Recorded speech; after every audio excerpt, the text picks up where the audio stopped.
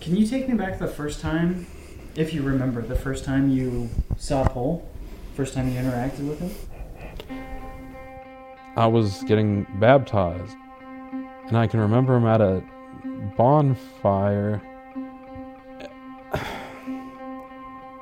What's weird is I think the first times I remember him, I can actually remember him, like seeing him being as if you or I are here, right?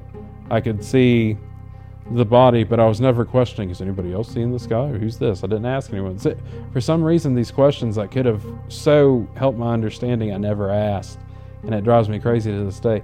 But as I got older, Paul seemed like he was on my shoulder, not on it, but behind, just out, as if he's in your peripheral vision, right?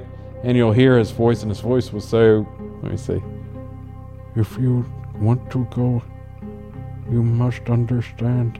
But I could understand him so clear. He definitely spoke at length about God. He said that in God's garden, worms get cut in half. Does he delight in the worms being cut in half? Is he sorry that he cut the worms in half, or does he not care? Who do you want God to be? We're the worms.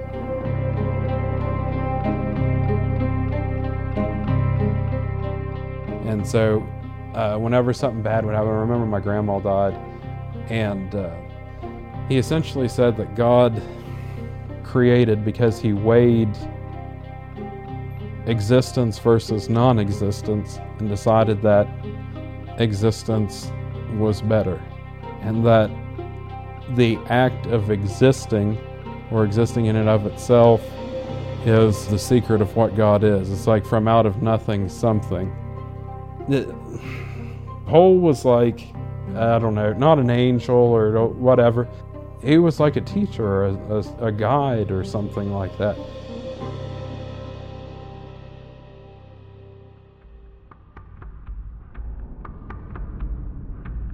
I'm Jim Perry, and you are listening to Euphomet, a show about the unknown and our relationship to it. On this edition, the hills of West Virginia have many shadows, some of which shirk suggestion of just following behind a roaming soul. Some shadows intend to lead. What happens when you are the sole inheritor of guidance from beyond? What happens when your shadow has a voice that only you can hear? Next on Euphomet.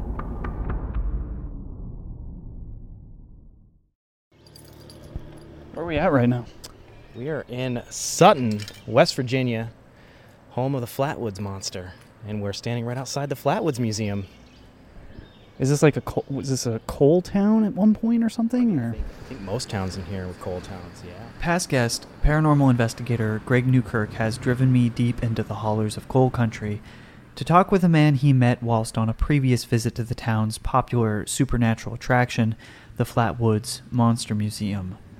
This monster, an alleged visitor from beyond, perhaps extraterrestrial, gave the townspeople the scare of their lives when, like some anomalous road tripper, its mode of transport suffered mechanical failure in a nearby field, leading to a somewhat accidental, now notorious, run-in with locals. Yeah, it's cool. I mean, you get a sense of nostalgia just stepping out of the van immediately, right? It's a time machine. Should we go inside? Yeah. Let's check this out. Let's do it. When you're thinking of, like, whenever creeks flow, the energy passes, and the rocks, kind of distort the water for a little bit, and sometimes you'll see minor pools forming on the side. Like the doors, like the flow. I get what you're saying, definitely. And the flow definitely flows much more this way than that way. Since I was a little kid, I don't know, do you guys see, like, the clear, like, the force field here, like, on your fingertips? You see how it goes like... That's the thing about West Virginia. These occurrences of hypernormal experiences are often, yet fleeting. The South, however, does not forget easily, and these monsters, these visitors, leave a lasting impression that's not lost with time. Their influence seems to grow. The lore of it all sticks around like some coal stain. The stories, like the chip rocks from where they're born, crack open to reveal the real truth. Maybe, just maybe, these experiences are more about us than the monsters we bear. What also seems to be true is that sometimes, like shadows, they follow behind us, and other times they lead. When I look at, like, you can see the light at the end of them. And from the very flesh, like from the tip of your flesh to about this far, you have a field. Yeah. To about this far, I can see it really good. To about this far, I can kind of see it. So it kind of dissipates as it gets Further away. But yeah, you're kind of like Sean. Sometimes it's really cool when you can see colors, but that's kind of more a special thing. His come out to about, like, I swear you could see it. It feels like when I run my finger through it, it's just the slightest tingle, like the weakest electrical, you can, like a distortion, basically, just, or like I'm cutting through something like a butter thing. Because here, it almost looks like a, oh God, I can see it. So like a membrane. Like a membrane, okay. But it's of energy, I suppose. I mean, just whatever comes off your body every day. We meet Wes in an old hotel owned by him and his father. The barren rooms, floors of empty space, wood and dust are like a film set. It is, at face value, the scariest location I have been in all season long, and one in which holds stories of its own. These old wooden bones, seeing transient miners and sex work, no doubt moonshine, sweat, a taste of money, and a hope for betterment. It's also, according to local papers, the scene of death, bathtubs full of blood. There's a single household lamp illuminating this second floor foyer that we're sitting in, 60 watts separating us from the cool dark surrounding, separating us from the storied past.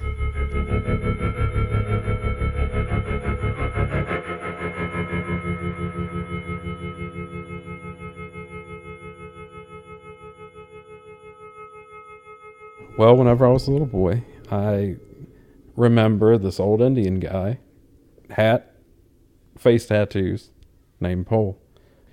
Imaginary friend or whatever. I have a half-brother and half-sister, but I essentially grew up as an only child. I was always alone. Both parents worked, the whole story.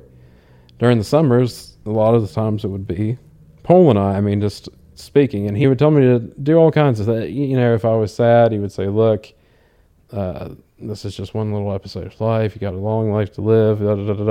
Would tell me this plant and that plant you can eat. I definitely saw him in my mind, or heard him most of the time in my mind, and for some reason Paul always knew where the bones were.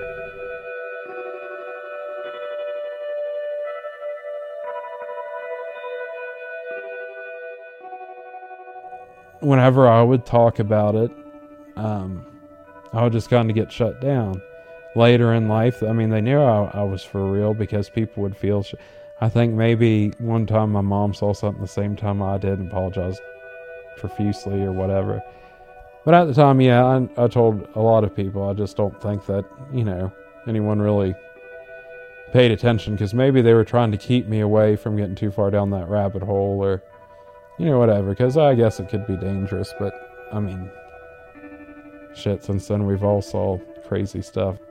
My mom's family, they're called Sattlers. They came from this place called Wyden in Clay County. Before that, God knows where else, but they were traveling gypsy Jews, and several ghost stories from their family, real crazy stuff. My fourth great grandmother was dying. Third great grandma was a little girl at the time, was there watching, and they had a fence around their house because they had cattle or whatever, and they had a weighted gate.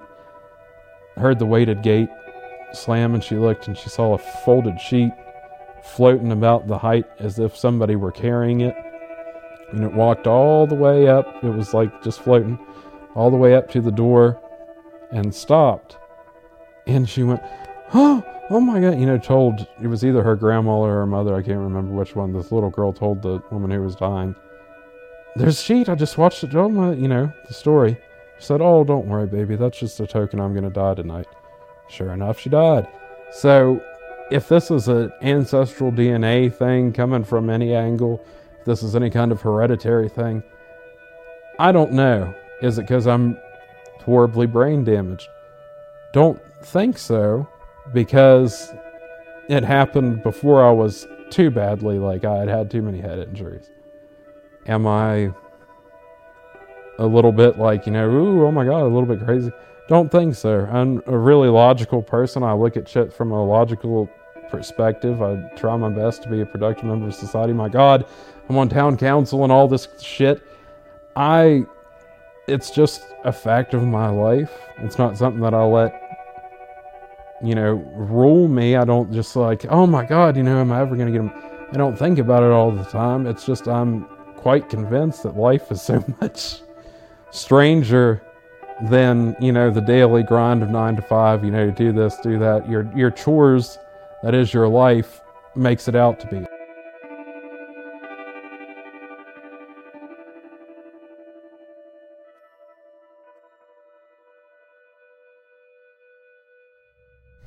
This is going to be difficult. For some reason, the memory of that day is corrupted. Like the data. I don't know how to describe it. This totally changed things for me, but okay. So, my brother and I, we live on this little kind of shacky house beside the road in Sutton, North High Street. It's middle class kind of place or whatever. Pretty nice childhood, but we had to play outside a lot, of course. This was before internet and whatever. We're going over the hill on the other side, the far side of the road, across from my house, and it gets gradually steeper and steeper and steeper, and the tree cover gets thicker and thicker. There's brambles and briars, whatever. I'm ahead of my brother. He's doing something. For some reason I want to say turtle shell. Maybe found a turtle shell or something. And I'm walking around, and there's maybe a little flat place I'm standing or whatever, and I get this. Number one, I get a feeling before anything else. I get this like something. And Pole starts speaking incoherently, maybe. There's a lot of, with this, there's a lot of like weird stuff, and then it'll be seconds of clarity. It was a warning maybe at first, and said, oh, look over there, look what could be up there, what is this? And there's a little shoe above me, like up towards the side, and there's it looks like trash and stuff scattered. This is heavy. I walk up to the have to climb. It's kind of hard. I have on regular shoes, and the leaves are a little moist. The hillside's moist. Climb up and a slide, climb up and a slide. And I get up, and it's beside all this other trash, and it looks unimportant. Moss has started growing. It was I believe a white shoe. I remember only seeing white. God, it was about the size of my eldest daughter's shoes, and it had moss and just dirt and waterlogged. It smelled bad. Didn't think anything of it, and I believe it was maybe around this time either Pulse had picked it up, and he compelled me in some way, say, look in the shoe, what's in there. And I can remember feeling bad or something with his words. I was getting other images of something bad, right? Picked up the shoe, and immediately I could tell that there was something odd about picking it up. And I shook it, and long bones, black flesh. That it fell and stayed together. It didn't smell. It only smelled like wet leaves.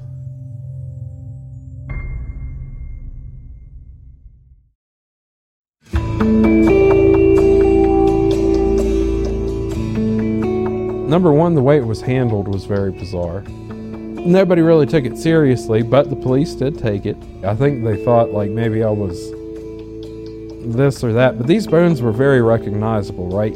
They look like long bones of a foot, and if you see, just look at a skeleton, they looked like those kind of bones from my memory. And what's even more totally fucked up about this is, called the cops, done all the things, right? Didn't hear anything about it. We had a fire in which our local paper, the Braxton Democrat, was housed. And so many records, so much shit from our courthouse, so many things, all kinds of stuff was lost, right? And I don't know for certain that anything was lost, but I remember I'm almost positive this made the newspaper. At first, nobody thought, even my parents were like, it's nothing. It was weird. We didn't really ever talk much about it at all after that. And I think maybe everybody just assumed that they had found it and it was a bear or whatever. Because at the time, that's what people were telling me. Oh, there's a pair of bones, there's this and this is that. It was in a damn shoe. And I've done research. I worked at the West Virginia State Museum for a good long while. And I went through their records and all this shit, trying to find anything about it. But, of course, this was pre-digital age and all this stuff, and I pray to God that something just didn't get lost in the paperwork. And I would almost kind of be, like, somewhat responsible for not, like, pushing the issue, you know what I mean?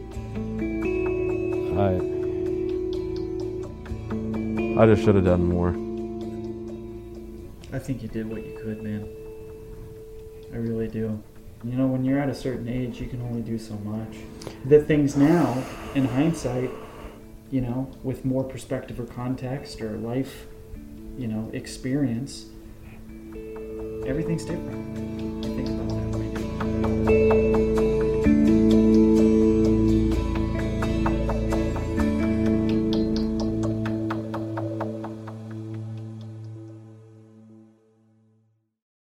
The timing of all this is weird because after I found the bones, stuff started drifting away, like with pole and things like that.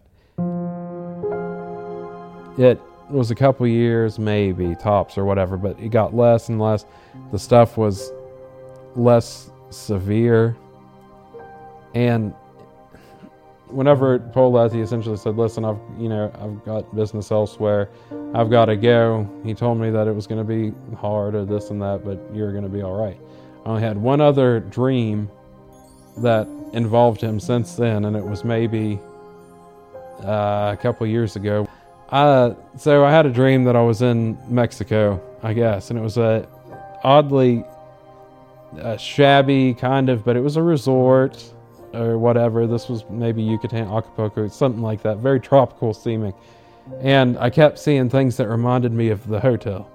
And I was talking to an old guy. I meet him up. He's wearing a tropical shirt. And he's talking to me. And then I hear a gong. Gong. Then I hear Chalk Mole. And everybody stops for a second while they say it. And then they keep on talking. So this happens a couple times. I'm talking to somebody else. Chalk Mole.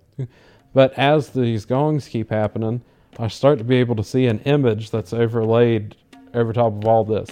And it's of a guy, and he's a Native American, right?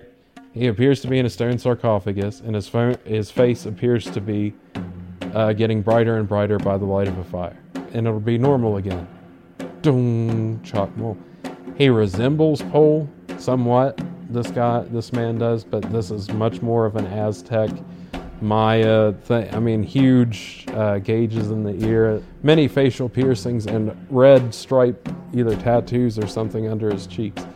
And he's whispering, has a weird headdress on going, and I hear, and he's getting sweatier and sweatier, hotter and hotter, hotter and hotter. I wake up, it's like, Jesus, my God, it was indescribable tension that eventually woke me up. Okay, so I go on about this and tell my family, it's like, I had the weirdest damn dream.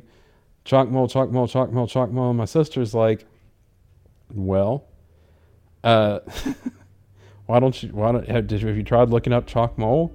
You have the internet. And I was like, no, and I didn't really know how to spell it. So I gave a CHACMOLE MOL, I think I put in first, right? And the first hit I get is a chalk mole is, have you ever saw these Mayan statues that look like they're laying on their back and they're holding something up, and allegedly that's where people, that's chalk mole. Okay, so I've studied history a lot, right? But I can never recall specifically learning that specific thing was chalk mole. And if I did, it was buried so deep within my subconscious that it, whatever. It was odd that it would pop up as chalk mole, chalk mole, chalk mole, chalk mole. And that dream had such an odd sense of urgency and the way that it was mashed up between present and past. I thought it was very strange. So I went maybe a year, got an ancestry DNA test, whatever. I found out I'm Guatemalan. I was like, oh, that's cool. A little bit. It's not, whatever. I was like, that's neat. And so I bring this up, and I bring this up to my half-brother, half-sister, whatever, and say, look, and I present them with all this evidence and the thing about Paul when I'm young and all this shit. And they were like,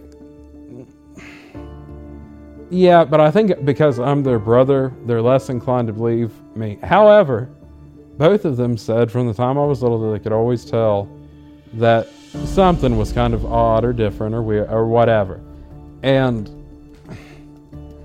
I think that perhaps all this pole stuff, maybe this ability to see auras and all these things is somehow tied in, number one, with that dream, number two, with this pole or Native American archetype that for some reason I have in my mind. I don't know. But all this seems to follow a similar thread, and I just can't work out the mathematics to connect it. But that's really the only example of a benevolent entity that I can think of in my life.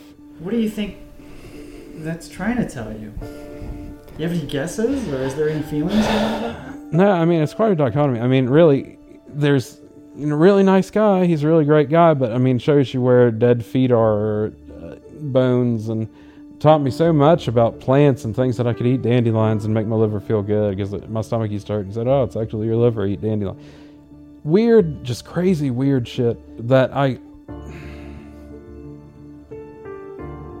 Well, actually, I think I know the basis of whatever all this is telling me that living is so important. I can remember just him saying over and over again, gotta survive, just survive thing. Whenever anything's hard, whenever anything's terrible, just remember, survive. And it seems so, Spartan, just, survive, no matter how shitty it is or whatever. But I've thought about, in times of great duress and things like this, thing is the simplicity. It's like, if I'm in it, I'm in it. I'm going to keep on living. So this may be terrible, right? But it's another breath of life. I mean, there's definitely some eloquence, much more eloquence than I think I could even put onto the shit that is told to me from within my mind, right? So to me, that says that there's something.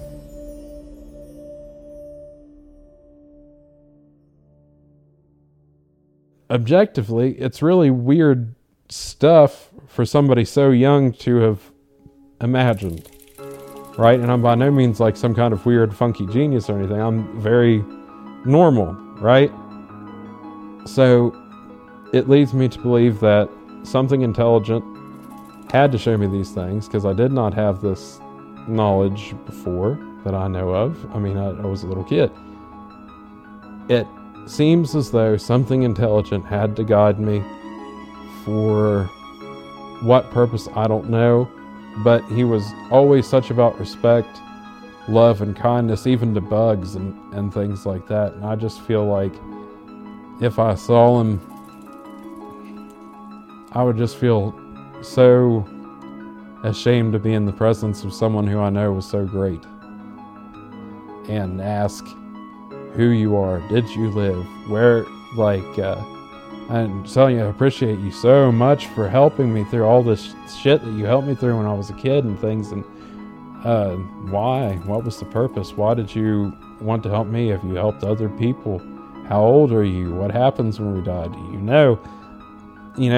So many things that if I would have been older, if I had just 5 minutes, I would ask. And I just never thought to ask them when I was a kid. And I regret it. But I just didn't know. I was too young. It was a blessing. If he be an imaginary friend or whatever the hell, that was truly one of the greatest blessings of my life, because I think, I've saw so many people fall and crumple and do all this shit, and my whole life I've just felt lucky. And I really think it's from at least some of the common sense, wisdom, or whatever that was imparted on me from my time with him. I do miss him. Yeah.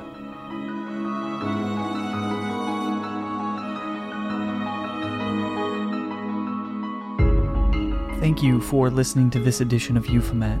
I'd like to thank Empty Faces for their support. Please check out their offers in our show notes and take advantage of these really great partners to the show. It's a really fun game you guys should check out, and I think you'd like a lot. Make sure to join us on Facebook. Our group, the Society of Euphomet, is where myself and listeners go to share their own experiences and talk about these episodes. So please join us. You can also follow us at Euphomet on social media, and me at It's Jim Perry on Twitter and Instagram. Please remember to subscribe, rate, and review us on iTunes. Your reviews do so much to help the show, and it's so much appreciated. And until next time, this has been Euphomet. I'm Jim Perry. Keep looking up.